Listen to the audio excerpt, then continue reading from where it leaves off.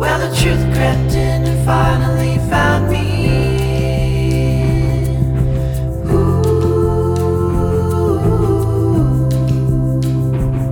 I never gave it much thought, but now it's all around me.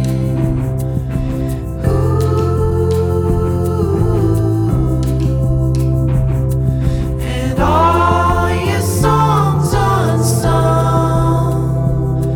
breathe in, for now your time will come.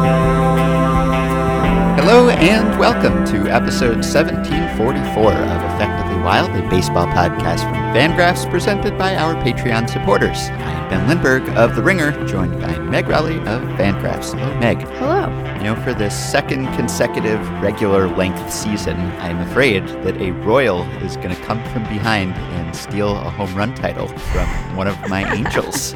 Looks like it's going to happen again. Jorge Soler came from behind to take the title from Mike Trout in 2019, which prevented Trout from crossing off another column on the black ink bingo card. And now Sal Perez of the Royals is just one home run behind Shohei Ohtani for the Major League and American League lead. So don't want to root against Sal, because who doesn't love Sal? But he has closed the gap, as have some other guys. Shohei has not been hitting like his old self lately. No, he has not, and Salvi has found new life, much of it at the expense of the Mariners. Seemingly was hitting a home run every at-bat he had against the Mariners in a series they had not too long ago. But yeah, like good, it's just like good for Salvi. Yeah. It's always surprising to me when catchers can sustain that kind of power over the course of a season or come on late, because it's so... I know we have talked about it before, and I know that we do talk about it, and saying we don't talk about this enough is almost always like, I think people are, and you just haven't been paying attention. But I still think we could spend more time collectively talking about the wear and tear that being a catcher puts on one's body, and just like the beating that those guys take on a daily basis. So I'm always like pleasantly surprised and impressed when guys either have sustained power over the course of the season or come on late when presumably their knees just feel like they're full of lava. So it's exciting. Good for him. Like, way to go, Salvi. Yeah, I mentioned my theory at some point that the time off may have helped him, both the enforced time off from Tommy John surgery and then the short 2020 season, because he's just someone who never wants to be out of the lineup if he's healthy and if there is a game. And so I wonder whether that breather kind of helped him a little bit, give him sort of a second wind in his career, and also help him not break down over the course of the season or at least get tired, because he did used to be a guy who really would hit better in the first half than the second half. And this year, at least, it's been the opposite. He has totally turned it on as the season has gone on. And he is up to 138 games played, 569 plate appearances. That's already the second most plate appearances he's had in any single season. He hasn't had that many since 2014, his all-time high at 606. So barring some sort of injury, he will pass that this year.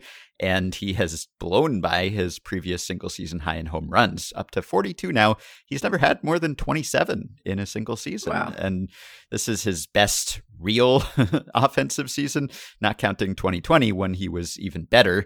But this year he has done it over a longer period. And, he's still sort of the same hitter that he was in a way. I mean, he has not gotten a whole lot more selective. He is walking 4% of the time and striking out 25% of the time.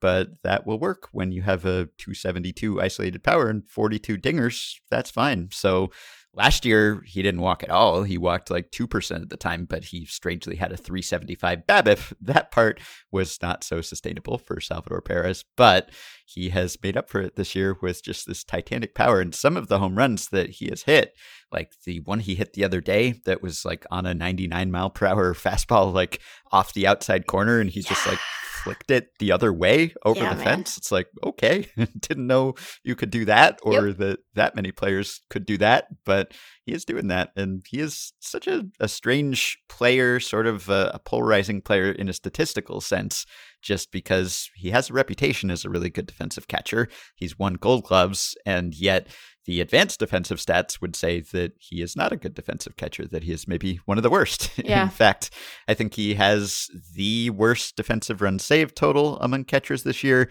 He has the worst framing runs total among catchers this year. So he is a catcher who really benefits from the old school stats, throwing out runners and that sort of thing, blocking balls much more so than stealing strikes for his pitchers. So that really eats into his WAR values, at least like if you look at Fangraphs or Baseball Prospectus compared to, say, Baseball Reference, which does not include framing. There's a pretty big gap there, both this season and career-wise. But when you hit 42 home runs as a catcher, that makes up for a lot of lost strikes. So it makes me wonder if the new approach, the brave way forward in terms of managing catchers at the major league level, which is a position that is just largely bereft of talent. There are the guys who are really good, and then there's just a sea of suck, a soupy sea of suck after that. I wonder if, given Perez's great season and also Buster Posey's, if this just means that we need to do a one-on, one-off kind of approach for them, exactly. Right? We need to discern whatever the bare minimum is for you to stay fresh and engaged with the game, and then we should stagger contracts to do 1 year of play where you're assuming a full load, and then a sabbatical year where you could get really into wine or cubism and take a gap year, go backpacking in Europe or something. Go have some experiences, learn about other places and people, and come back with fresh knees and a good bat and just light the world on fire, because these two guys have both seemed to benefit quite a bit from having sustained rest. And it's like I said at the beginning, not surprising given just how we talk so much about how dangerous it is to be a pitcher and how no one should do it because it's bad for you. It just shreds your body. But I'm going to say it again. We just don't spend enough time really worrying about catchers and what it's like for them back there. Yeah, he's chasing Johnny Bench's record for most home runs in a single season by a catcher, 45 in 1970. Only Bench and I think Javi Lopez, who had 43 in 2003, are ahead of him now. So that's pretty impressive. I mean, easier to do that maybe in 2021 with the ball the way it's been, even if it's a little deader than the last few years, but still pretty impressive. And yeah, I mean, he's no Ted Simmons. I was just looking at Ted Simmons' stats. He had incredible offensive stats and also durability just because he just got inducted into the Hall of Fame this weekend, along with Marvin Miller and Derek Jeter and Larry Walker. And Ted Simmons had 8 seasons where he played 150 games or more, which is unbelievable for a catcher. And he was a really good hitter in all of those years too. So very much a deserving Hall of Famer who was underappreciated when he first appeared on the ballot. So not in that category, but he is kind of an Iron Man. He's not quite Simmons. He's not quite Yadi Molina, but he's up there. And yeah, he has made it work. And also just such a strange offensive profile. I was just running a StatHead query for most career home runs by a player who has more homers than walks. And Salvi is way up at the top of that list. He has 194 career homers, 157 career walks. And really, there's only one guy close, also active, Jonathan Scope, who has 160 career homers. He has 157 walks, so that could go either way. If he walks a few times, he will cross over into the more walks than homers club. But really, after those two guys, it's a pretty steep decline to Todd Green, the former catcher who had 71 homers, and then Bill Schroeder, 61, and then there's no one else with more than 30. Williams Astudillo, who has 15 homers and 10 walks. He is 7th on the all-time list of career homers by someone who has more homers than walks. So for Perez to do that, I mean, it's pretty impressive to have that kind of power with zero patience or willingness to take walks, really, because usually if you have good power, then pitchers are going to be hesitant to pitch you in the strike zone. And if you take some pitches, then you'll draw some walks. And he just refuses to do it. But it's working for him, and it's been fun to watch. It's because he's so eager to hit a home run. He has no patience for walking. He only wants to run around the bases. Or trundle might be a better way to describe it at this point. But he doesn't. He's not here to walk. He's here to chew gum and hit home runs. He's all out of gum. I don't know. There's a lot of gum in dugouts, so that seems unlikely, but it hasn't stopped the home runs. He put on a show at the Home Run Derby, which we talked about at the time because it was whatever channel it was. ESPN was like interviewing Pete Alonso the whole time that Sal Perez was cranking homers, but that's okay. He has seized the spotlight for himself in the second half by just doing it in games, seemingly day after day. So I'm only sorry that it could come at the expense of a home run crown for Shohei Ohtani, of course, but I think with Ohtani, it's hard for me to diagnose his ills lately, and this is all in a relative sense. Of course, he could probably like make it out every plate appearance for the rest of the season, and it would still exceed a lot of people's expectations for him coming into this year. But I would prefer for him to finish strong. And he just hasn't. It's weird. It's like, I don't know whether to say it's fatigue. It would be understandable if it were fatigue, but he's been pitching so well that I don't know if that is the sole explanation. It seems like he's just been a bit screwed up mechanically, just watching him just about every day as I do. He has not seemed to be staying back. He's been kind of pulling off all of the cliches that you say about a hitter who is struggling. He's been pulling the ball a lot more often than he did earlier in the year. Like he has one of the biggest second half increases in pull percentage compared to first half.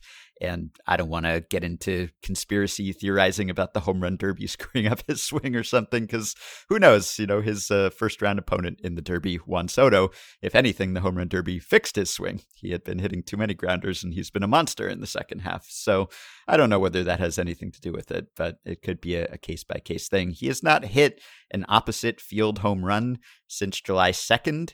He has not even hit a straightaway home run since August 11th. So even when he has managed to hit one lately, it's just been pulling. And that can work. Like I think Sal Perez has been pulling a lot too, and it's been fine for him. But it's not quite the Ohtani that we saw in the first half, where often his most impressive plate appearances or the most impressive results would be when he hit a ball the other way a zillion miles, and he just hasn't done that a lot lately. And, you know, he's been often like the only good hitter in that lineup at times because Trout has not been back. Even Walsh missed some time. Rendon has been out. And so maybe they've been pitching around him a bit and he's, you know, struggled with that. But I don't know. It does seem just maybe being a bit biased or anecdotal, but there have been a lot of calls that have gone against him too. I don't know whether it's disproportionate or not, but I'd like to see him finish strong. And if there is a fatigue effect there this week, the Angels have been in San Diego, so he has not been playing. He pinch hit the other day, and then he actually got a game off for the first time in quite a while. And Friday, I believe he is scheduled to start as a pitcher against the Astros. So hopefully this will be a bit of a breather and he can finish on a tear. That would be nice.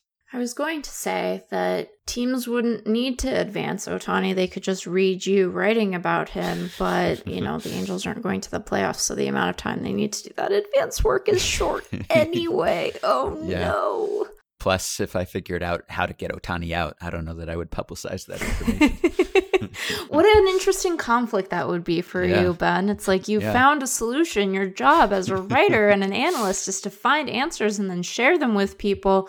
But you're so invested. You're in too deep. The sunk cost is so high. I mean, the good news is that I think that it would take an act of God, really, at this point to get him off the pedestal for MVP. So you could share the secrets. It won't get in the way. He'll probably be fine. I think it's going to be okay. Yeah, I've been thinking about should I write a What's Ailing Ohtani piece, but I figured maybe I'll just wait for the end of the season and do a full breakdown of the whole thing. And if he does finish slow, then I can talk about why that happened. But the nice thing is, if he's slumping offensively, he has still been a really good starting pitcher, which is not something that you can say about most hitters who are slumping. That's the thing with Ohtani. It's like he'll hurt himself as a pitcher and he can't pitch. Oh, that's okay. He can still be a really good hitter. Or if things aren't going so well in the batter's box, well, he's been the best pitcher on the team too. So he can contribute in many ways. And, you know, just watching him from afar, it doesn't seem like it's gotten him down. I'm sure it's been a bit frustrating, but he's still smiling and laughing and joking around in the dugout all the time. So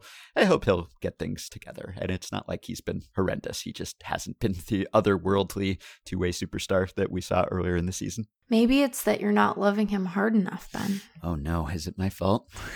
Maybe it all comes down to you. Haven't brought him up on the podcast as much lately, which is because he hasn't been performing at the same level. But I don't know. correlation, causation.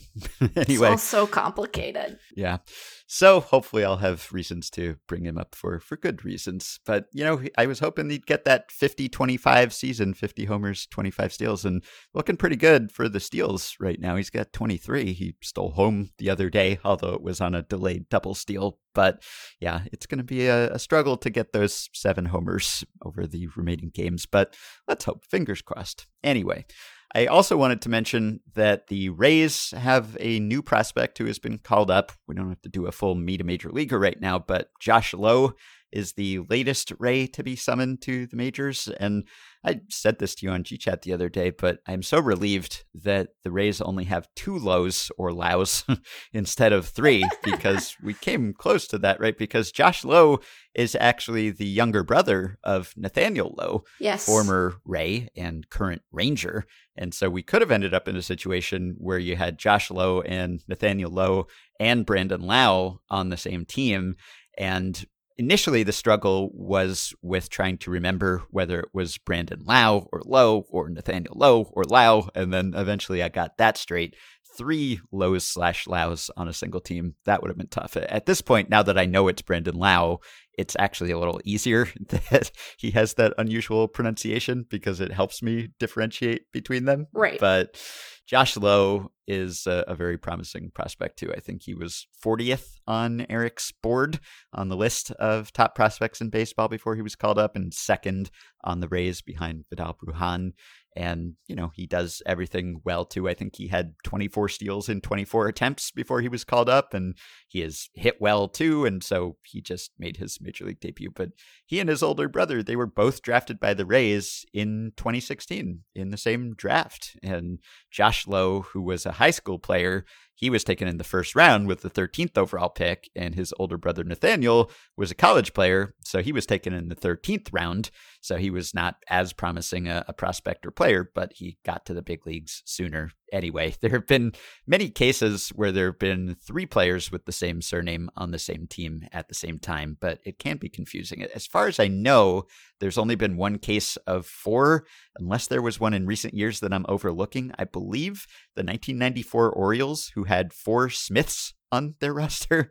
I guess if you would have guessed what the surname would be, it would probably be Smith. But they had Dwight Smith, Lee Smith, Lonnie Smith, and Mark Smith all on the team in that same season. So that must have been a hassle. But a far more likely hassle, one would think. I mean, yes, there's just so many Smiths out there. There's a plethora, a bushel, a peck of Smiths. So one would be less surprised, though the concentration, I guess, is kind of remarkable given how it doesn't happen all the time. I do love that Baseball Reference has updated their pronunciation guide for Lau to be like, rhymes with now, just as a way of making it clear, but that Lowe has no pronunciation guide so far. Now, that's probably because he was just called up, but BREF, you got to get on it because there are going to be people who are so confused. Yeah, Nathaniel Lowe does have just Lowe, right. L-O-W, which right. is, that's the standard. That's the default. If you're Lau, you have to explain yourself. Yeah. If you're Lowe, we will assume you're Lowe unless told otherwise. Yeah, of course you're Lowe. It's 2021. It's a hard time. They could have fit them all on the team, I guess, at the same time, because Nathaniel Lowe is a first baseman primarily, and then Brandon Lau is a second baseman primarily, and Josh Lowe is an outfielder, right fielder, I think, although Nathaniel Lowe plays some outfield too. So in theory, they could have squeezed them all into the same lineup in the same field at the same time. But fortunately, they don't. I mean, not fortunately for the Lowes. I guess they probably would have enjoyed being brothers on the same team together. But for us, so that we can just say Lowe or Lau, and now you know which one we mean. I wonder, we've maybe talked about this before because obviously there are a number of baseball brothers who are up in the majors at the same time. But I really do wonder, like, would your preference be to be on the same team with your relative? I mean, it's going to depend a lot on the relationship, but even if you have a good relationship with your sibling, they're still your sibling. I know that this is less familiar to you as an only child, but like, my sister and I are very dear friends, but there were times when we were young people where we would just like beat the crap out of each other, and we loved each other very much, but we did the thing that siblings do. And so I wonder, it's like, if you've if you're having a really stressful day at work, are you happy your brother is there? Because then you have someone to sit with you in the locker room who you know loves you unequivocally, or are you just devastated that they're there because you know that in addition to thinking about like the runs you gave up as a pitcher, that they're also thinking about the time they like beat you up as a little kid, and they have that holstered. I don't know. It would be a tricky thing. Yeah. No, I've thought about that also in terms of like sons playing for fathers, which I'm sure is great and special in some ways, but also there must be times when like you wish that your dad weren't in the clubhouse, right? I mean, thinking about like Cal Ripken Jr. and Billy Ripken playing for Cal Ripken Sr., or like Moises Alou playing for Felipe Alou. I believe he holds the all-time record for like longevity of playing for one's father, because Moises played for Felipe in Montreal and also in San Francisco later. So he played for his dad a lot. And I'm sure that's great in a lot of ways, just make those memories and can share things with your father that are in a professional context as well as a personal context. But like also, if you're a professional ball player in your 20s and your 30s, and maybe you're cutting loose a little, and maybe you don't want to be on your best behavior at all times. And I don't know what their relationships with their fathers were like. And maybe if you grow up around clubhouses all the time and you're in a baseball family, like things are a little looser than they would otherwise be. But still, like, I wouldn't want my dad to be my boss, probably. So it's not uncommon. Obviously, a lot of kids like go into the family business and everything, and that can be nice in some ways and it can be awkward in some ways, I'm sure. Well, and it's, it's one of those things where you're not just worried about or sort of worried might be too strong, but sort of aware of the relationship that you have with the person you're related to. You're also aware of other people observing that relationship. Yeah. And wondering what the implications of that relationship are for their relationship with you and their relationship with your boss. And so it does seem like a thing to be navigated at the very least, which doesn't mean that it can't be navigated successfully, but it would require some doing.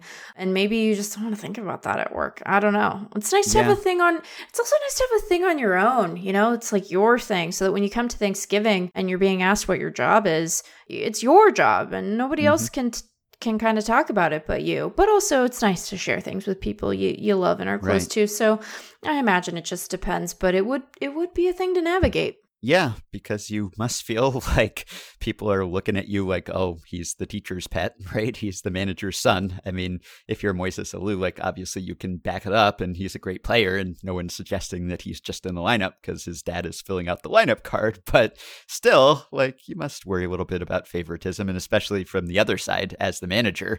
And I know that Felipe Alou was asked about that, and he had a good quote about that. He said, "I remember that everyone here in the clubhouse is someone's son," which is a nice way to think about it. I mean, easier said than done, I guess, but that's probably how you should approach it if you are in that context. So, yeah.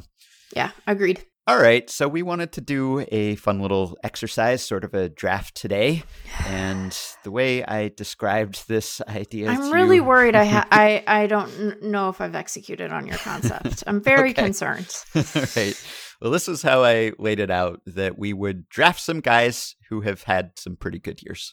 So just guys who are having pretty good years, who we haven't talked about much, or maybe we haven't even realized that they were having pretty good years. Not MVP type years, not like garnering lots of headlines type years, but just years where you sort of leaderboard and you see them where they are, you think, he's having a pretty good year. Yeah. And that's basically the concept. And it could be someone who doesn't usually have a good year, who you're just surprised to see that high on a leaderboard, or it could be some post-hype sleeper who you didn't realize finally made good. I mean, there could be all kinds of reasons why you're sort of surprised. And this would obviously be subjective, because if you're a fan of the team that player plays for, then you were probably well aware that they're having a pretty good year. But we're trying to pay attention to everyone on every team all the time. And some guys sort of slip through the cracks. So this was kind of a way to recognize some of the players who have slipped through the cracks on the podcast, at least. I don't know, like, if we could somehow keep track of every player who gets mentioned on the podcast over the course of a season, like what percentage of players would be mentioned? Not necessarily like a segment, or we lead off the episode by talking about how well they're playing or whether they are having regular bowel movements or whatever, but just like... You brought it up again for no reason.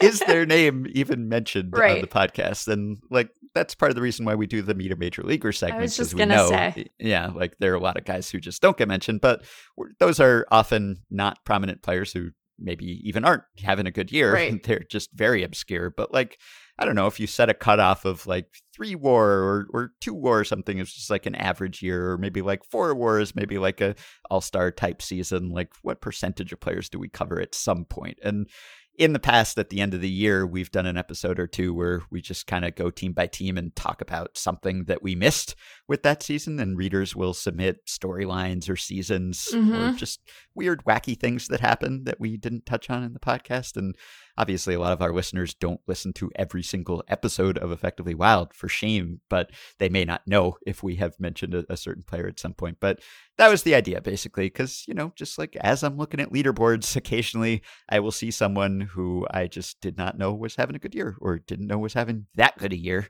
And I figured we could single some of those guys out.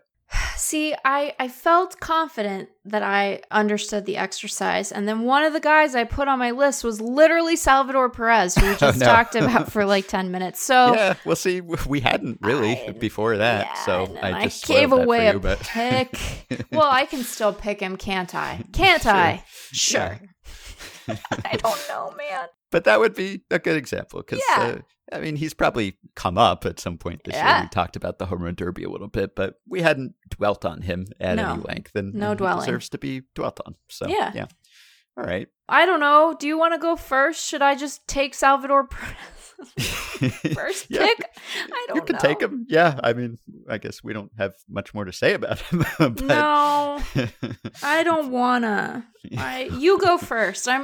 I want to calibrate because there are 2 things that are going to happen here. We have one of 2 paths ahead of us, or at least ahead of me. So I did a little prep for this, obviously, because you can't just sit there on the leaderboard and be like, oh, that guy. Although, I mean, I might. So I did some prep, right? I was like, I have my list. I have a prep list here. And so we're going to do one of 2 things. You're going to say your first pick, and I'm going to feel really good about my list. Or you're going to say your first pick, and I'm going to have to go off board. And we'll see which we get. Okay. So, you go first. I think probably the level of fame and name awareness of our players will vary from pick to pick. Because like, some of my picks, like they're fairly prominent players, but just had sort of escaped my notice or we just haven't talked about them for whatever reason. Right. So some people will be like, yeah, of course that guy's having a good year. And others will be like, I've never heard of that guy. Yeah. So hopefully we'll find the happy medium here. I don't think I picked any all-stars. I kind of forget who was an all-star and who wasn't already. I don't. That's not. I'm not a reliable memory bank for that. Sorry. Okay. Well, my first pick is kind of a cheat actually because it's more of a position than a single player. It's like a group of guys who have collectively played a position on a team and have done pretty well. Okay. And most of my picks here will probably be on not as great teams just because we tend to talk about the good teams more. So it's more likely to have overlooked players on not so good teams. But this actually is a very good team. Astros center fielders. Okay. Astros center fielders have been very productive this year. And that came as a surprise to me because coming into this year, I think that was seen as sort of their weak spot, maybe even their Achilles heel, because George Springer left and they didn't really replace him with anyone prominent. They just kind of kept Miles Straw around, and there was a lot of doubt about whether Miles Straw could hit in the major leagues. And then they traded Miles Straw at midseason, but both Straw and the players who have replaced him or split time with him, they've all been good. And Astros center fielders as a unit have produced 3.9 WAR this year, which actually ranks 4th among all center field units in MLB this year. And, you could look at the top of that list and Cedric Mullins is at the top. The Orioles have had the most productive center fielders this year. Didn't see that coming, but we have talked about Cedric Mullins. Maybe not enough this year, but he has come up. But the Astros center fielders, Myles Straw, Chas McCormick, Jake Meyers, they are the 3 guys who have produced almost all of that playing time, and they've all been good. And that surprises me. Myles Straw was expected to be good at defense, and he was very good at defense. And he's been like a 3-win player this year. And he has hit even better since they traded him to Cleveland at the deadline. And I was sort of surprised that they traded him to Cleveland because it's like, who's going to replace him? Well, apparently Chas McCormick and Jake Meyers, and they have both been really good this year. Chas McCormick has only a 107 OPS plus, but, with a decent defense and base running and all of that. And so he has, more than a win's worth of value in 255 plate appearances. And then Jake Meyers, he has been good too. He has a 120 OPS plus in about 100 plate appearances. And those guys combined they've outperformed George Springer, I guess, who has not been just been hurt. Yeah, right. So it's weird how that works out. And they've also gotten 4 games from Kyle Tucker in center field. And I don't want to steal one of your picks if Kyle Tucker was going to be one of your picks, but I thought about making Kyle Tucker a pick of mine before I came up with this unit of center fielders, because Kyle Tucker's been great. Yeah. And he has actually been the Astros' best hitter this year. It has not been Bregman or Altuve or even Correa or Yordan Alvarez or anyone. It's been Kyle Tucker, and he has mostly played right field, but he has been great. And I didn't really recognize how great he has been with like a 149 WRC plus. And that lineup is not a young lineup, but he's 24. Alvarez is 24. Like, they're 2 of the younger members there, and he has totally blossomed. And he was obviously a top prospect, but there was some doubt about him because his initial call-up did not go well at all. And then it seemed like maybe they weren't fully trusting him with the starting job a few years ago, but he has turned it around and turned into the type of player that they hoped he would be. Okay, I think that's a good pick on its own, and it also makes me feel better about the list that I compiled, so It's a really excellent pick. I'm going to take with my first pick Omar Narvaez. Oh, yeah, it's a good one. Yeah, because you know what, Ben? Omar Narvaez is having a good little year. Yeah. So, he doesn't show up, if you're looking at the Fangraphs leaderboards by catcher, he's not going to show up on the qualified list because he only has 391 plate appearances, so he's below the qualified threshold, but he has almost a 3.5 win season going for him. He has a 113 WRC plus, but I think I continue to be fascinated by guys like Omar Narvaez who, and granted, like, I'm sure there's a little bit of noise in the data, but who have like really wild swings between times in their careers where they have been just atrociously bad pitch framers, and then times in their careers where they've been good pitch framers, right? So when Narvaez was with the White Sox in 2018, and then again with the Mariners in 2019, by our metrics, like, he was 10 to negative 10 framing runs. Like, it was quite bad, and he has been a good framer. He was okay with Milwaukee last year, and has been good with Milwaukee this year. And so you look at the catcher leaderboards, and it's like, we have Will Smith, who no one is surprised is good because he is good, and then we have Buster Posey, who we are surprised is this good, but who we have talked about a lot over the course of the season, so he does not qualify as far as I'm concerned. And then you have someone like Real Muto, and then I might skip 4 because I am deciding if I'm going to take him later. And then you have Omar Narvaez. So I'm taking Omar Narvaez, who has just been having a good season on like what will be a playoff team that is potentially situated for a really deep run, given a newly potent offense and a really good pitching staff. So Omar Narvaez, you're having a good year, Omar. Well done. Yeah, that's a really good one. And obviously that's a great pitching staff, but he deserves at least a little credit for that. So yeah, can I tell you about a new Twitter account that I just discovered? It's new this month. Yes. My latest follow, at MLB Frame Jobs. This was brought to my attention by RJ Anderson earlier today. Oh, it's just an account that it's basically like the ump scorecards account that we talked about earlier this year, except it's for catchers. And it's basically like, who had the best day as a framer that day and who had the most lost or gained strikes. And then there's a website, like an app that goes along with it where there's more data. So you can sort of see like on any given day, who got the most extra strikes that day and where, and break it down by location and all of that. It doesn't have video integration yet, which I think would be nice because you can't always tell, like, was this a good frame job or was it just a bad call? Because sometimes it's a combination of both, or sometimes it's one or the other. But this is pretty useful. I think you can look like over a date range or a specific date or a specific game or specific catcher, and it shows you where they got the called strikes or where there were balls, and did they get them inside or outside, or did they lose calls in the zone, gain calls outside the zone. So little plug. It seems like a Twitter account that is very much up our alley. I am happy to see that they follow me on Twitter. Now I have to follow them back. I feel like my framing reputation precedes me. Yes. But I do have to say it's a little embarrassing that we didn't do this. Yeah. Well, I don't know if we have the technical know-how to be able to do this, but we can certainly appreciate it. Yeah, that's true. We sure do. Followed you back, MLB Frame Jobs. Look forward to seeing more. Yes, it is operated by Alex De Silva, who has his own Twitter account as well. So recommend this at MLB Frame Jobs. So yeah, that's a good one. And all right, while we're on the subject of the Brewers, I had Brewers on my list too. And this was also a little bit of a cheat, but not as big a cheat as my Astros pick. So I want to take the back of the Brewers rotation because everyone talks about the top of the Brewers rotation, and with good reason. Corbin Burnes, Freddie Peralta, Brandon Woodruff, those guys have been incredible. That's as good a top three as you'll find. But they are not the only reasons why the Brewers are leading the major leagues in starting pitching WAR this year. The back of the rotation, pretty darn good too. Eric Lauer has been really good. Adrian Hauser has been really good.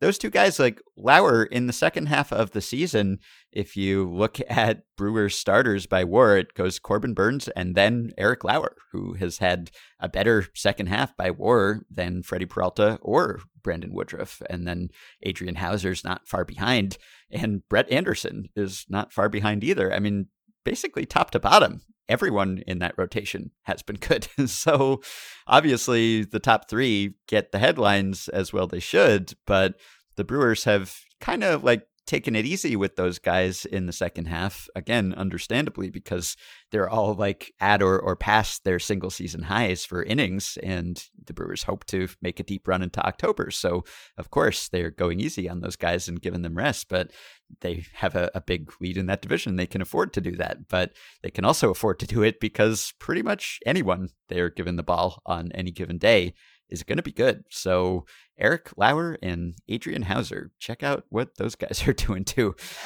They're overshadowed for a good reason, but on any other team or most other teams, they would be getting more attention, I think, for what they've done in that rotation. See, the fact that you're taking whole units is making me... It's probably the last time I will do that, but a little nervous, though, and it's going to affect my strategy here in a way that I don't think that I am misremembering how often we have talked about this. I know we talked about it around the deadline, so it has not been completely unremarked upon, and we have certainly been curious about sort of the clutchness of this team as a whole, but I'm going to follow your lead, Ben, and I'm going to take the Mariners bullpen. Oh, yeah. Ben, have you been paying attention to the Mariners bullpen?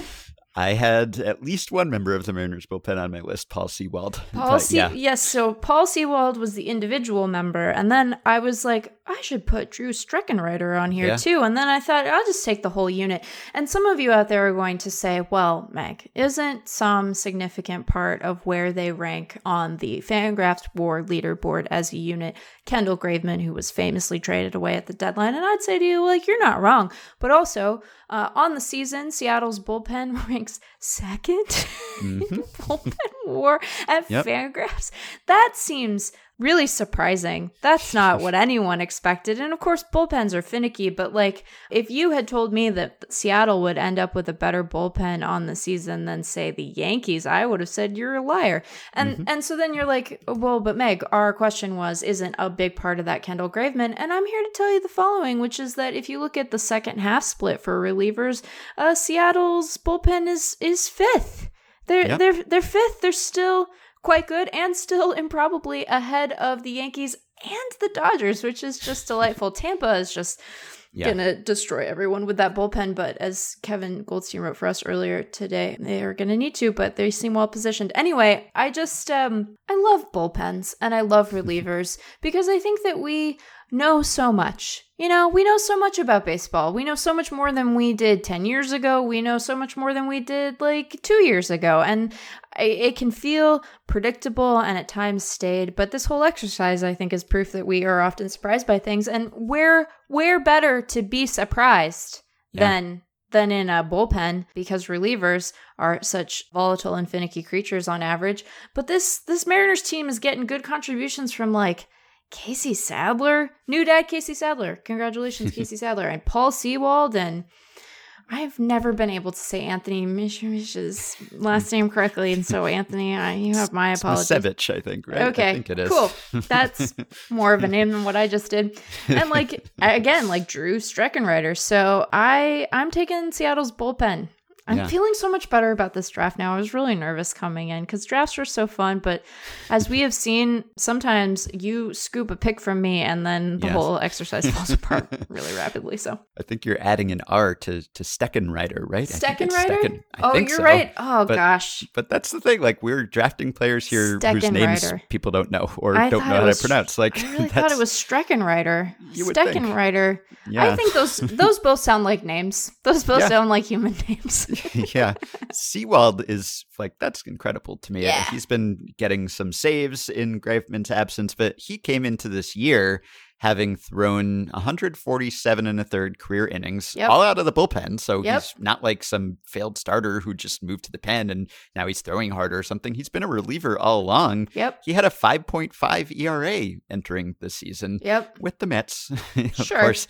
Now, he did have better peripherals and like a 4.04 FIP in that span, so maybe he was a good buy low candidate, but this is ridiculous. So he's made some changes. I know there was a Fangraphs post about him a couple of weeks ago, like about the angle of approach of his fastball. Apparently, it reaches the plate at a very steep angle that makes it hard to hit, almost like a sinker sort of. And so he's made some tweaks there, and his control has been pretty good. And he's good. Yeah, he's throwing his slider a bunch more. He's basically eliminated his changeup. So there's been some repertoire changes. I know that the folks at Lookout Landing have been on the Sewald beat from very early on. So go make sure to check out their stuff too, because it's been quite good. But yeah, he's just been this very pleasant revelation, and you hate to get attached to those in the bullpen because, again, famously fickle, but it has been quite necessary for Seattle, and he has really risen to the occasion. So the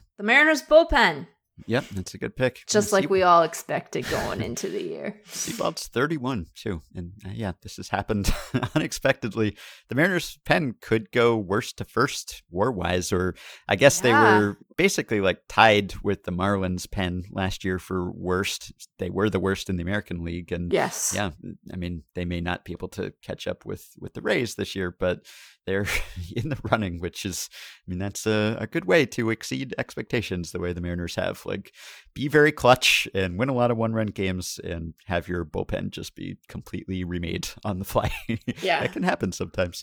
All right, well, you talked about the Rays pen there briefly. I will take a Rays reliever, and this is probably the last time that we would have an opportunity to talk about him because I believe he is out for the year, unfortunately now. Jeffrey Springs is a Rays reliever this year, and I would imagine a lot of our listeners are saying who, and there's always someone in the Rays pen who makes you say who, and yet is really good. And if you sort by strikeout minus walk rate this year among relievers with a minimum of 40 innings pitched, Jeffrey Springs is number 9. Matt Wisler of the Rays is 10th. So there are other good Rays in that bullpen. Of course, Paul Sewald is fifth. It's like Hendricks, okay, Kimbrel, okay, Raisel Iglesias, sure, Josh Hader, sure.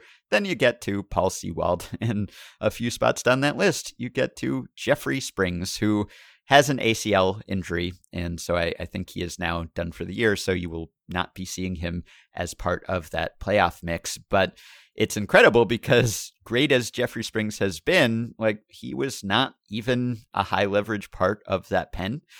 Like, right. If you sort Rays relievers this year, minimum 30 innings pitched, he was 6th out of 7 in average leverage index. So, like, Jeffrey Springs is, he's like the mop-up man almost in the Rays pen, and he is a top 10 strikeout minus walk rate among all relievers this year. And he is just like the quintessential, came out of nowhere, got some scrub from some other team, and then he goes to the Rays, and he's an incredible reliever. And maybe it's only for a single season, maybe it doesn't last, but they just find these guys year after year, and I don't know how they do it exactly. He is someone who was on the Red Sox last year, and he had a 7 ERA in just 20 games, and, he struck out a lot of guys. His peripherals were a lot better, but he came into this year again, with 84 and 2/3 career innings pitched, 5.42 ERA. I mean, basically a Sewald. And he had a 3.43 ERA this year before he got hurt. He struck out 63 batters in his 44 and 2/3 innings pitch, only walked 14. I mean, he was just having an incredible season, and he was just another guy in that pen.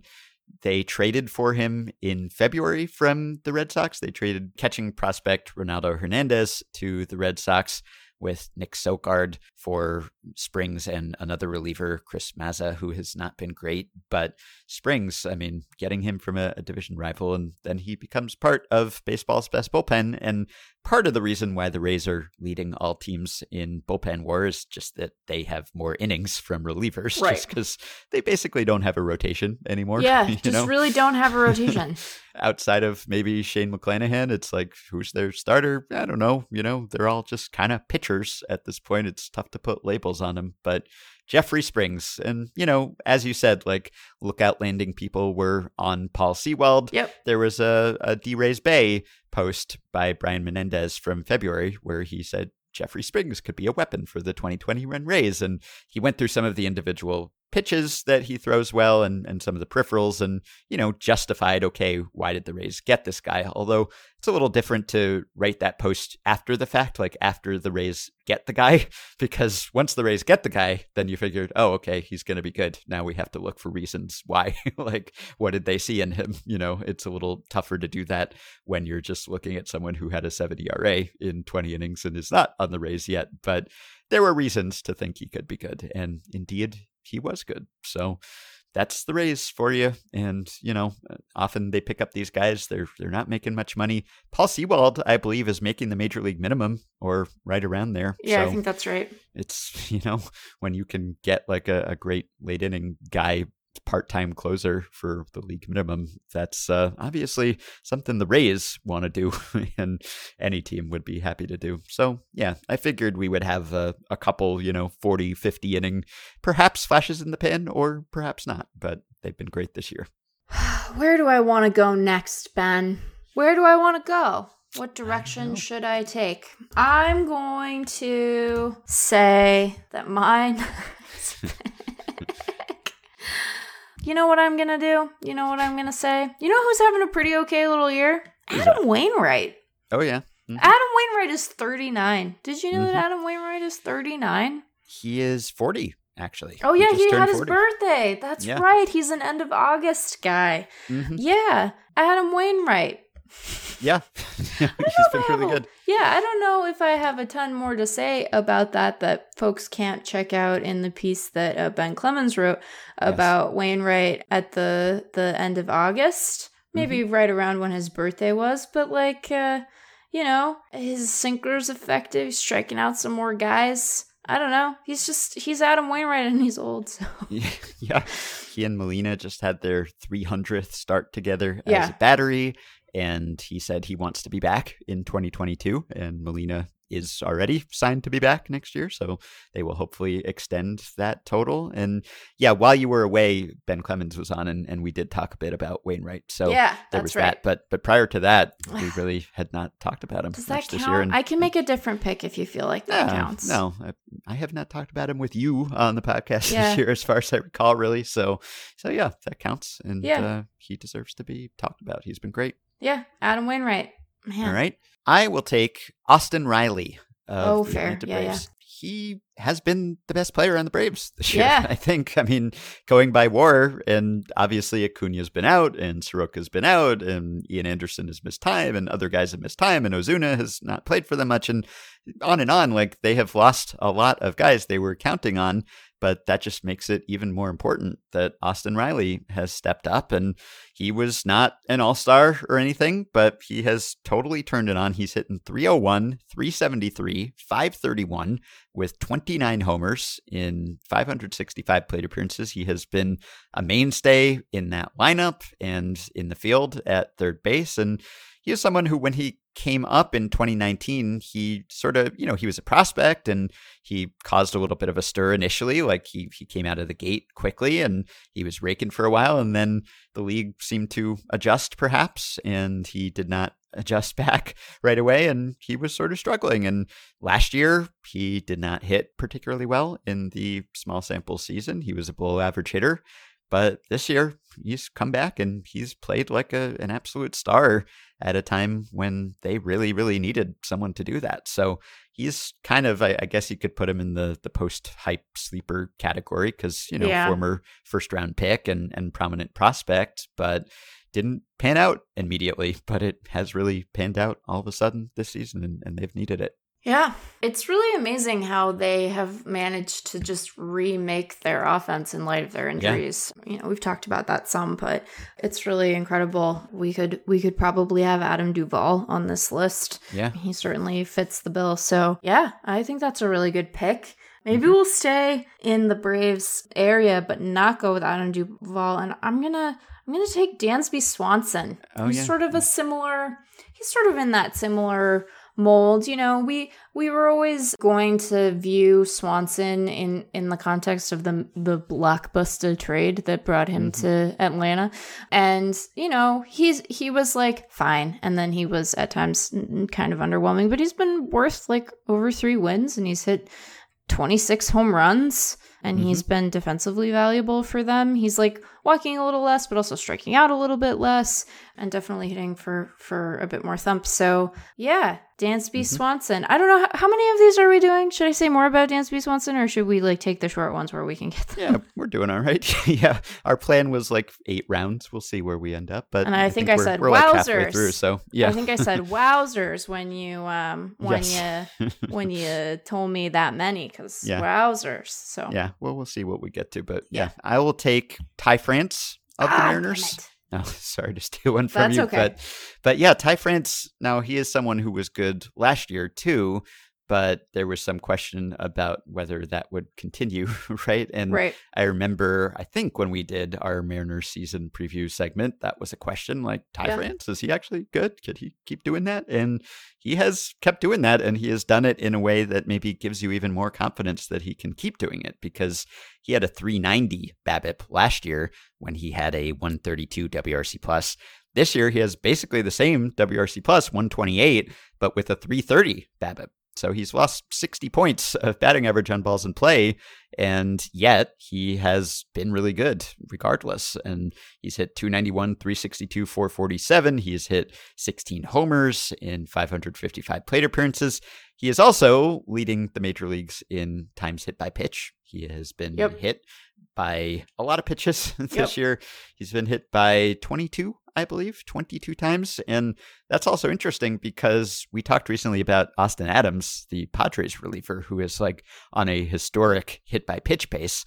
And these two guys were traded for each other. Among others, it was a bigger trade, but Ty France and Austin Adams were part of that Padres-Mariners exchange last year, and now Austin Adams leading the major leagues in hitting batters, and Ty France leading the majors in being hit by pitches. So that will give you a nice OBP boost. So Yeah.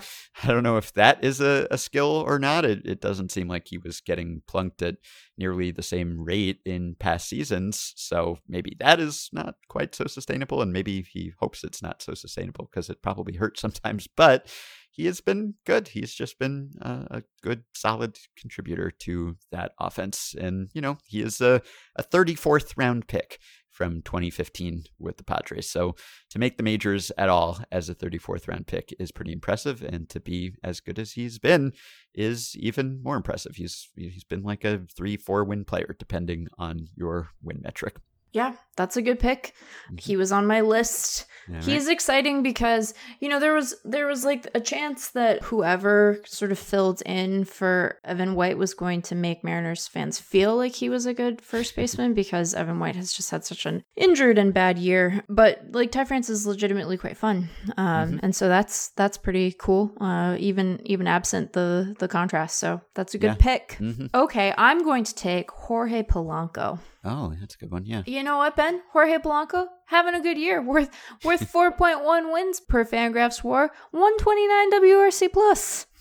He's got a 129 WRC plus. So you might remember, was injured. He had an ankle injury, and he was pretty compromised by it. Like his ISO last year was 0.096. That's not very good. No. And he hit 4 home runs. Granted, it was the short season, but he was just clearly quite compromised. And he seems to be back to full health. He has hit 27 home runs. And the contrast between last year and this year is particularly stark when you look at his lefty split. He's a switch hitter, but things have improved for him pretty dramatically compared to last year. Like his barrel rate went from 4% to 9.1%, and his hard hit rate went up. He went from 32 to 37. His exit velos are up. This is true across the board, but it's particularly stark when you look at him hitting from the left side. And he gave Twins fans some fun and excitement by just doing like a bunch of walk-offs.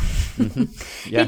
He did three walk-offs in a row, and so among the WPA win probability added leaders, if not the WPA leader. Yeah. And he was the first player with a walk-off RBI in 3 straight team wins since David Ortiz in the 2004 playoffs, and the first in the regular season since Tony Pena in June of 1982. So in a year that has been a disappointment and pretty underwhelming for the Twins and their fans, I think they have to be pretty excited that he looks like he is back on track. Because, he'd had that like really great 2019 and everyone was so excited. And then with the injury and stuff, he was quite poor last year. So yeah, Jorge Polanco. Yeah, that's a good one. Man, I'm just still looking at the Rays bullpen because they have basically a whole bullpen on the injured list. Yeah. and Jeffrey they Springs have like is 11 one of those guys or something like that. And yet they also it's unbelievable. Like Andrew Kittredge has a 1.07 ERA in 58 2/3 innings pitched. Wow. Hunter Strickland has a 1.69 ERA. JT, how do you say? I forget. Chagua, I believe. Yes, so 1.69 ERA. Colin McHugh, 1.74 ERA. Adam Conley, 2.03 ERA. Whistler has a 2.3 ERA. JP Feyereisen, is that how you say it? I don't even know. The guy they got from the Brewers. He has a Feyereisen. It's like unbelievable. It's just like so many guys. Lewis Head, 2.36, Ryan Thompson 2.38, Yarbrough 2.52. I'm going 12 names deep here with sub 3 ERAs, and not all of these guys have been full-time members of the bullpen, but still unbelievable. Jeffrey Springs, who I mentioned, 3.43 ERA. He is like 13th on the list of Rays relievers with at least 10 innings pitched in ERA. It's just unbelievable. So much depth. Okay, so I will take, I don't know if this guy is a bit too prominent, maybe. I'm sure we've mentioned him at some point, but Sandy Alcantara is just awesome.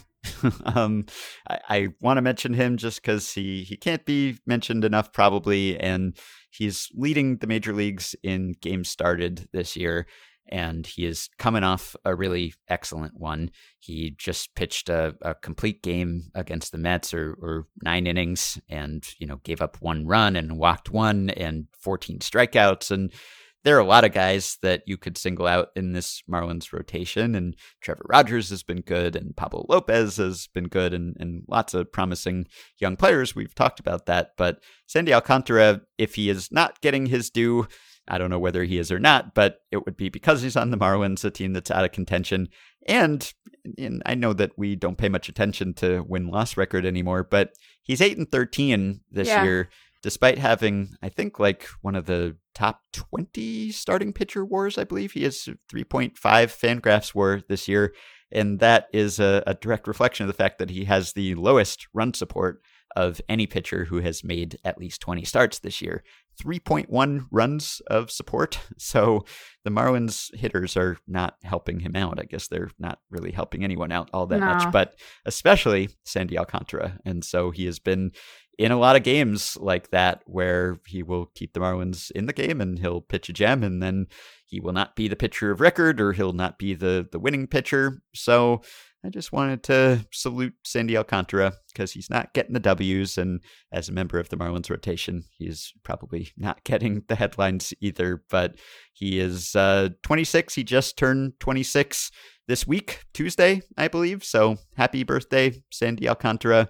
I hope it was a happy one and that you were celebrating your recent brilliant start and your brilliant season as a whole. Okay, I have one, and you have to tell me off the bat if it's cheating. And also, I'm realizing this is an exercise in me remembering like our own podcast. Yeah, because I don't remember if we've talked about this. Okay. And he definitely was an all-star, I think, although he was not there. Like the rest of his teammates, he was not present in Denver. Is Jose Altuve a cheat? I mean, wow, isn't that a question? Leave it in.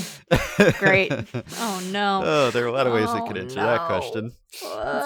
It's not one of the big bangers on that team. Does he? Oh, my. He's a famous player. That's quite a Freudian slip. Yeah.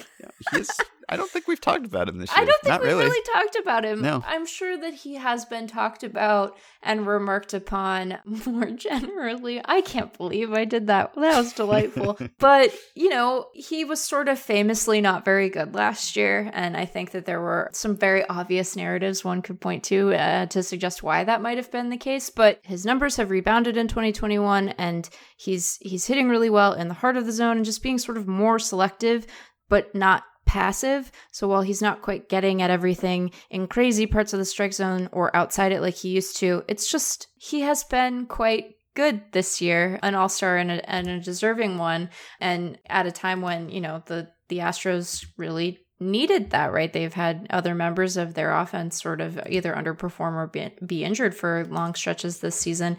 And then there's Altuve. And I know Dan wrote about Altuve for us a little while ago, and he pointed out a thing that had been one of the reasons that I really enjoyed watching Altuve over the years, and then it just completely disappeared for him in 2020, which is that he had sort of long been one of the best bad ball hitters in the majors, right? It seemed like there wasn't a safe pitch to throw to him in terms of where he could do damage.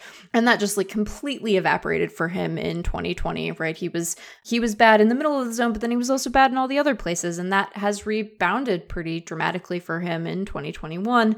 And so I know that there are jokes to be had and Freudian slips to be made, but the rebound that he has enjoyed this season is pretty phenomenal. He went, in the year in 2019, he was a 139 WRC plus hitter. He dipped all the way to 77 in last year's shortened campaign. He's back up to 129 this year.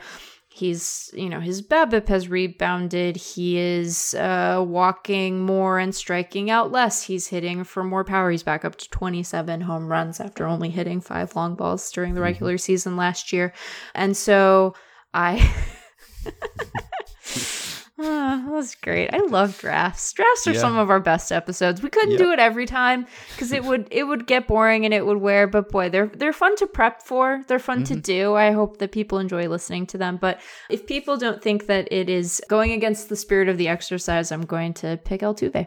Yep, that's fine for me. Yeah, and he even took his shirt off this year, and we saw his tattoo and everything, and it wasn't a great tattoo, but it wasn't so unsightly either. No. Anyway, it's been a big year for Jose Altuve. Been a year. That's a good one. All right. I will take a tiger, and maybe I'll take 2 tigers if I can get away with it. Oh boy. One tiger is Jeimer Candelario. I always have to make sure that I'm pronouncing that correctly because I always worry that I'm like one of those old announcers who would call like all the Jorge's Georgie or whatever. And I always think, is it Heimer? Is it Jeimer? No, it is Jeimer. And I will know that now because he is having quite a good season. And he had a good season last year too. And so, we talked about Akil Baddoo, and we've talked about some of the young Tigers starters who have come together to make that team more fun to watch. But Candelario, who has been their regular third baseman this year, he has hit pretty well. He's got a 122 OPS plus, and he is leading the major leagues in doubles. Who knew? Yeah. Jeimer Candelario is leading the major leagues with 39 doubles. And he hit even better last year, actually, in the small sample season. 206 plate appearances. He had an 872 OPS. That was a 137 OPS plus. So he's turned into quite a good player after breaking in with the Cubs back in 2016 and, not setting the world on fire with them or with the Tigers, really. But he has turned into, I don't know if you'd call him a building block or not. He was part of that deadline trade in 2017 with the Cubs, Isaac Paredes for Alex Avila and Justin Wilson. And also he was traded from the Cubs to the Tigers with Paredes, and he has kind of blossomed for the Tigers. And, the question has been like, where are their hitters going to come from? They've got all these good pitching prospects, and I know they've made more of an effort to equalize things in the farm, but Candelario is helping, between him and Baddoo and another player I kind of was considering taking, Robbie Grossman. Like, they've been a bit more competent and a bit more fun to watch on offense, in addition to the occasional historic highlight from Miguel Cabrera. So yeah, Jeimer Candelario, who is 27 years old, but has kind of become a cornerstone of this Tigers team and seems like he'll be around when the Tigers get good again, which could be like next year. I mean, they're already pretty good, and he seems like someone they can count on. And, Grossman, I won't spend as much time on, a former Astros outfielder, and he was someone who never really hit for much power, sort of like Miles Straw. But last year, he suddenly hit for a lot of power. He had a 241 ISO. And I remember when we did our Tigers season preview segment, I asked, like, are they expecting Robbie Grossman to continue to hit for power? And I think the answer was like, not really. I mean, maybe a little bit, but he has continued to hit for power. He has 22 home runs this year. Robbie Grossman. Robbie Grossman. See that coming at all. So, I mean, that was just not really in his skill set. And he's long been a patient player. He takes tons of walks. And when I was doing my article earlier this week on Juan Soto and his shuffle after taking pitches and just how incredibly selective he's been, like, Robbie Grossman was coming up on a lot of the same leaderboards as Juan Soto in terms of like chase rate and value coming from taking pitches in the chase region and waste region and all of that. Like, he's solid, 358 on base percentage, despite not having a very high average, and hitting for power and everything. So yeah, Robbie Grossman, Jeimer Candelario. So those are your final two. I guess. So, I have to do 2 more. I've got others I can chip in as honorable mentions, but we can do a little lightning round if you have anyone left on your board. Well, I have a couple. Again, I worry that these are too prominent, but we'll see. How much have we talked about Wade Miley? Apart from saying, what's going on with Wade Miley? Yeah, he's another guy who came up when Ben was on to talk about Wainwright, but prior to that. I didn't listen to that one. I'm sorry. I know that I'm supposed to listen to them even when I'm on vacation, but I didn't, Ben. I didn't do it. I was on vacation. It's okay. Oh no, how have I run out? I had more guys. I'm taking Salvador Perez. Okay, you can take I'm it. cheating. It's a little bit of a cheat, but it's not a terrible one. So we have Salvi. That seems good. And then Wade Miley there. Yeah. Wade Miley definitely deserves to be discussed. So it's still so perplexing to me. It's really, I mean, like some of this is that he participates and engages in a volume business. You know, he throws innings, and that's useful for the Reds. But Wade Miley, you know, you know, yeah. He throws a lot of pitches outside the strike zone, and he's thrown his cutter a lot more. I mean, he's throwing that cutter. It's working. Yeah, I did not see this coming, but it's working for him. So, let's see, some other guys I had on my board, I can just list off here. Dylan Cease, I wanted to mention, because the White Sox are leading the American League in starting pitcher war, and a lot of that is guys who've gotten plenty of attention, whether it's Giolito or Rodon or Lance Lynn, but Dylan Cease has been really excellent too, and I will just give Dan Szymborski some recognition because Cease was on his list of breakout pitchers this year, and he was someone who, like, I think Dan and Zips said should have had more strikeouts last year than he did, but he has like totally turned his peripherals around, and he was someone who was not striking out many more guys than he walked, and now he is definitely doing that. So that's kind of like, you know, I wanted to shout out the back of the Brewers rotation, back of the White Sox rotation too, Dylan Cease, who was a prospect in his own right, but has been kind of overshadowed, and he's been excellent as well.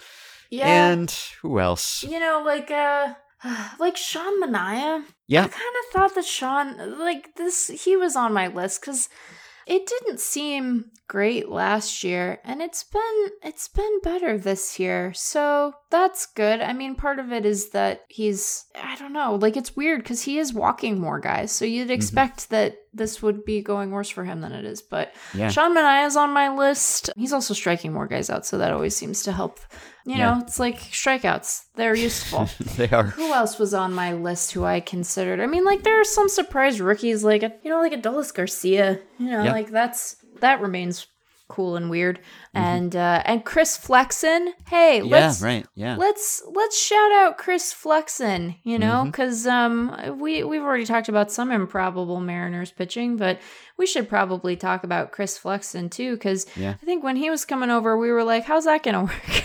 Yeah. But it turns out that the changeup is quite good, and his cutter has been good also, and it has allowed him to be like a guy. Not a great guy. I mean, I don't know what he's like as a person. He might be a really great guy as a person, but like he's, you know, he's not lighting the world on fire, but like he has a 3.56 ERA and a FIP that's not much higher than that, and does not strike really anyone out, but he doesn't really give up home runs either, and you know, he's eating innings for the Mariners, which was kind of the idea, but I don't know that they necessarily expected them to go as these ones have. So Chris Flexen should be on our list. It's a good one. Yeah, I got the idea to do this draft because I was listening to the podcast yesterday with Joe Posnanski and Mike Schur, and they were talking about the White Sox, and they were listing off White Sox who've had great seasons. And like the fourth name that they listed was Adam Engel. And I was like, wait, Adam Engel? Really? You're listing him that early? But no, Adam Engel has been really good. I mean, only 33 games and 121 plate appearances, but he's hit really well after hitting quite well last year in a small sample too.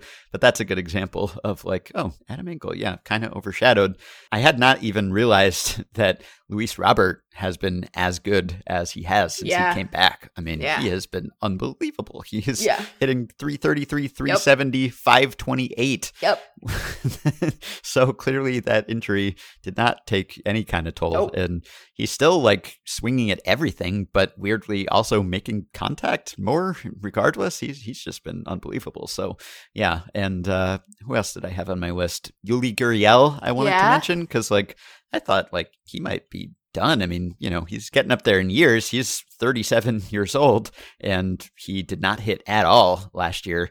And he re-signed with the Astros really early, like just it didn't even test the market, and can't imagine that the market would have been all that strong. But he's having like a career year offensively. He's hitting 312 and on basing 383 with some pop. Like he has been phenomenal, and he is walking almost as much as he strikes out. So he's been a great component of that excellent Astros offense as well. Who else? Mitch Garver on the Twins having another good year. Franmil Reyes on the Guardians. He's been very good. Jonathan India with the Reds. Excellent season as well. Teoscar Hernandez on the Blue Jays. He's having Tony Kemp with the Tony A's. Kemp. Yeah, Tony Kemp. Really good year. Yeah. Yeah, Tony Kemp. Jordan Montgomery with the Yankees. It's hard for a Yankee to be underrated, but I feel like Jordan Montgomery kind of is. And Cal Quantrill, again, with Cleveland. He's been excellent. And I guess the last guy I had was Eduardo Rodriguez with the Red Sox, who has like a 5+ ERA, so would not be an obvious choice, but his peripherals are really good. Like his FIP and everything is old Eduardo Rodriguez. So I did want to acknowledge that he is still doing some things. It's just having a low BABIP is not one of them. Did you know that Cody Bellinger's WRC plus is down to 47? Oh boy, yeah, he would be on if we did the reverse of this episode. Yeah, but that's not fun. We don't want to do that. Would not but be fun. I was just looking at our, at the player search to see, is there anyone who's like really popping, who people are searching for, who we've forgotten? And then I was like, Cody Bellinger. I was like, that seems like it's not going great. And I knew it wasn't, but I didn't know it was going this badly. 47. That's oof. Not reach base in September, I think, or at least he's 0 for September, so it's not good. Like, is Cody Bellinger going to make the Dodgers postseason roster? Oof, good question. Yeah. I mean, I probably, but like, you're thinking about it, and didn't that seem unlikely coming into the season? Yeah, it seemed unlikely to me. Batting in the 8-hole. Wow. Yeah. So there are some guys having good years, and we haven't talked about all of them, but here we are having talked about some. So good job, us. We're the best. We have. we've remembered some guys. We've remembered active, some guys. But, because Jose Altuve. Who'd even heard of him before today? Right. Little known player, yes. So he is a little known player. But got good jokes on the Altuve beat today. So feel free to nominate some guys of your own if you think we've continued to overlook anyone. Email us, podcast@fangraphs.com. You can check their Fangraphs page to see if there have been any recent blogs about them or if they've been tagged in any Effectively Wild show pages. We don't tag every player we mention, only the ones we talk about at length. But if you haven't caught every single episode we've done, you could do a little search just to see if they've come up. But if not, feel free to let us know if we've overlooked anyone. Don't want to snub any players who've been productive. So this was a fun exercise. Glad we did it. Yeah, me too.